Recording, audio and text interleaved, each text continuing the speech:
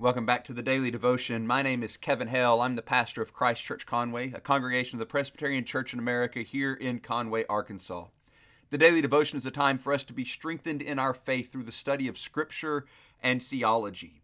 We're taking a look at the book of Jonah. It's an incredible story. Many of us are very familiar with the story of Jonah, and it's a story that has been told over and over, and even people in kind of popular culture are familiar with this story because it's such a fantastic and incredible story of this man being swallowed by a fish and then spit out on the shore to go and preach repentance to a people that he didn't want to preach to. It really is an incredible story when we look at it in that big picture, but if we take it as we have been, just kind of little bits along the way, there's all kinds of things that we can learn about who our God is and how he deals with us in this life. So this morning we've made it up to Jonah chapter 1. We're going to look at verses 7 through 10 today. So let me pray for us, and then I'll read these verses and we'll dive in. Father, we thank you for your word. We thank you for the story of Jonah. We thank you that we have this picture of your grace who pursues Ninevites, who pursues these pagan sailors, and who pursues his wayward prophet. At every point we see your grace, and we pray that you would teach us to rest in that. In Christ's name we pray.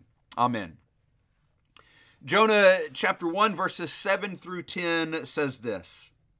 And they said to one another, "Come, let us cast lots, that we may know on whose account this evil has come upon us." So they cast lots, and the lot fell on Jonah. Then they said to him, "Tell us on whose account this evil has come upon us. What is your occupation? And where do you come from? What is your country, and of what people are you?" And he said to them, "I am a Hebrew, and I fear the Lord, the God of heaven, who made the sea and the dry land." Then the men were exceedingly afraid and said to him, "What is this that you have done?" For the men knew that he was fleeing from the presence of the Lord because he had told them. Well, we continue in this story. We've already seen Jonah being called by God to go and preach to the Ninevites. He refuses. Instead, he catches a boat to the other side of the world. And God throws a storm at him. He hurls this great wind, this great storm, which leads to the sailors hurling all their stuff overboard, trying to make the ship lighter because it's about to be destroyed. They call out to their gods. They call on Jonah to call out to his God. Nothing is working. And so they decide to do what was a common thing in the ancient world. They're going to cast lots to figure out who's at fault here. They're essentially, if one way to kind of understand what's going on here is they've got a dice or a set of dice, and probably everybody is assigned a number, and if it falls on your number, they've got questions for you, and it falls on Jonah's number. And so they want to know what his story is. And they come at him with this list of questions, just trying to figure out exactly what is going on. What's your occupation? Where do you come from? What is your country? Of what people are you? In other words, tell us everything about you so that we know who and what we are dealing with, so that maybe we can get out of this situation. An important thing to remember here is that these would have been skilled sailors. These weren't, a bunch of people that had never done this before and all of a sudden found themselves out in the middle of the sea not knowing what to do in some typical squall. These were men, they were merchant marines. This is what they did for a living. They likely would have understood weather enough to know, hey, there's a massive storm coming tonight. Let's wait and set sail after it has passed. Instead, in the middle of the night, they find themselves in this fearsome storm. They can't figure out what to do. They've lost all their cargo. This is a trip on which they will lose money, and their gods aren't helping them.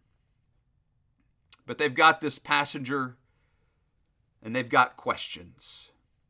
And so in verses 9 and 10, which in many ways is kind of the central verse, the central verses of this section, Jonah explains who he is.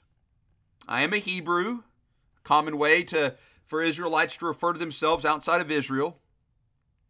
And I fear Yahweh. This was really the question, right? They had been calling on their gods. We talked about how they were probably from all over the place, and each of them were calling on their own regional gods, but they were well beyond their region. They were well beyond their jurisdiction. But in what Jonah says next, he lets them know we are in the jurisdiction of Yahweh.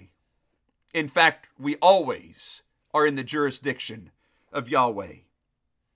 I fear the Lord, the God of heaven, who made the sea and the dry land. All of a sudden, these sailors understand exactly what is going on, and the text tells us that they were afraid. And they declare this exclamatory question to Jonah: "What is this you have done? Why have you put us in this situation?" It calls to mind the question of the Pharaoh to Abraham and Abimelech to Abraham when he tells him that Sarah is his sister and they take her as his wife only to be confronted by God. And they come back to Abraham and says, "What have you done to me? What have I done worse in this situation? What is this that you have done?"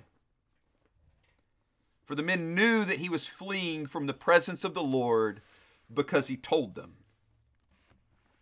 The men understand that this particular circumstance, they rightly understand that this particular circumstance is the doing of the divine in response to the failure of someone who is supposed to be following this God.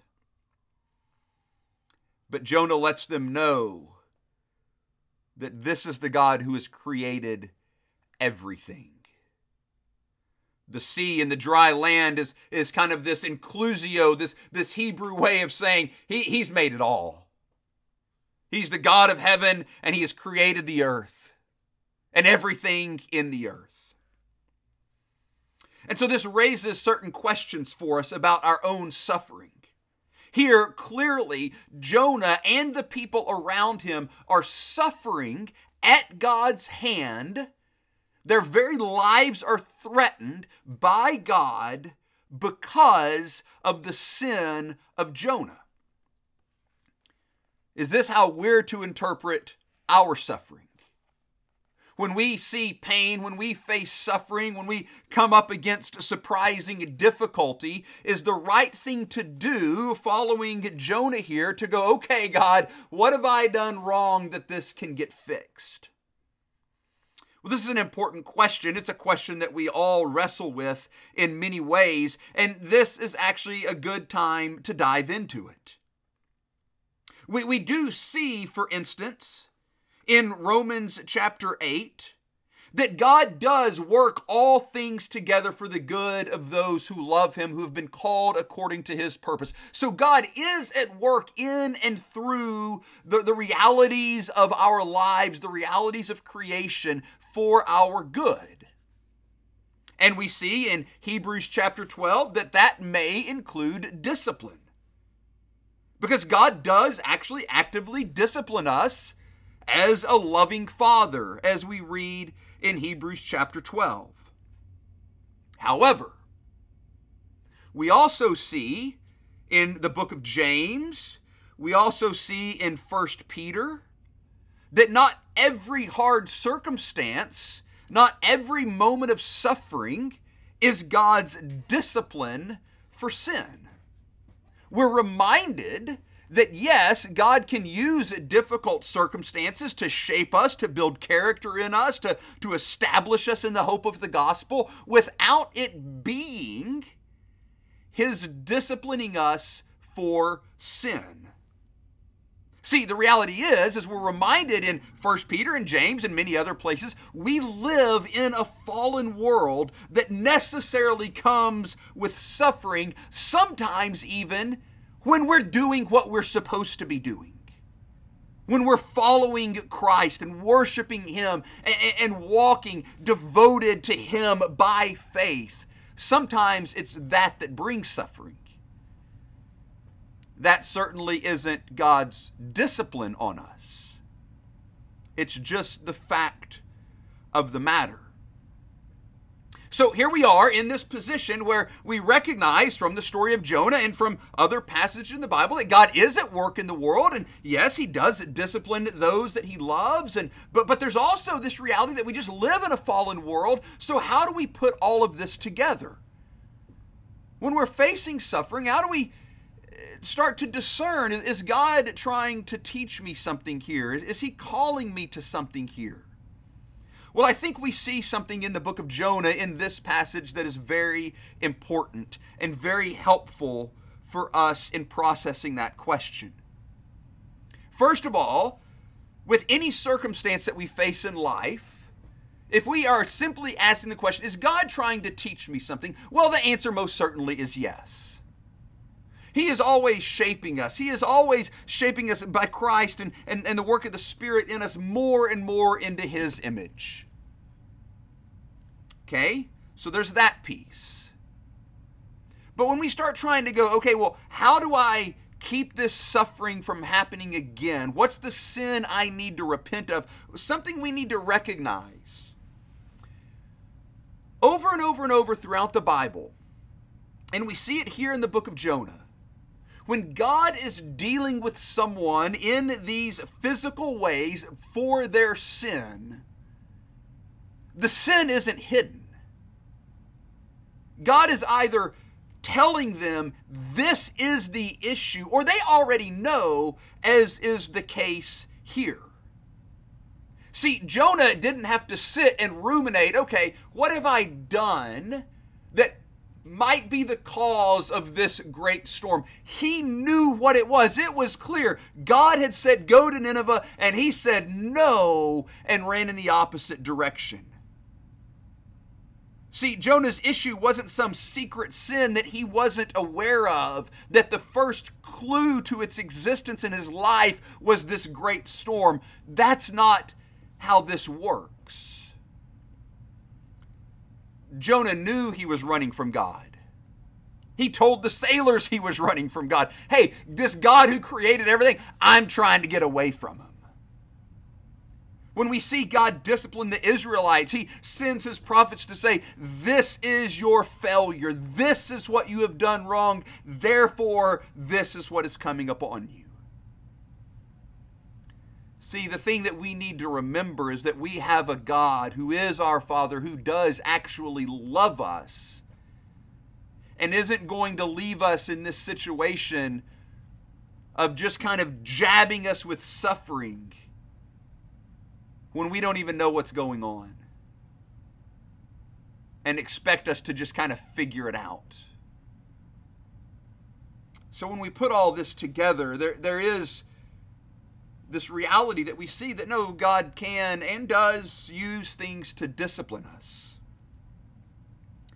But it's when discipline is obviously needed and he lets us know what's going on.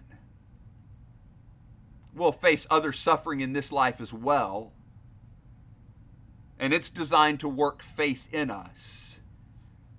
But unlike the situation here with Jonah, it's not necessarily because we have failed somewhere along the way and God is dropping ambiguous clues hoping we'll figure it out. What we see here in this discipline is God in his grace pursuing, coming after his wayward prophet, because he won't let him go, because he will keep him, and as we'll see in the rest of the story, provide his deliverance, because he's full of grace, because he's a good Father. So keep that in mind as you process these things. What we see here is our God loving one of his children. Amen.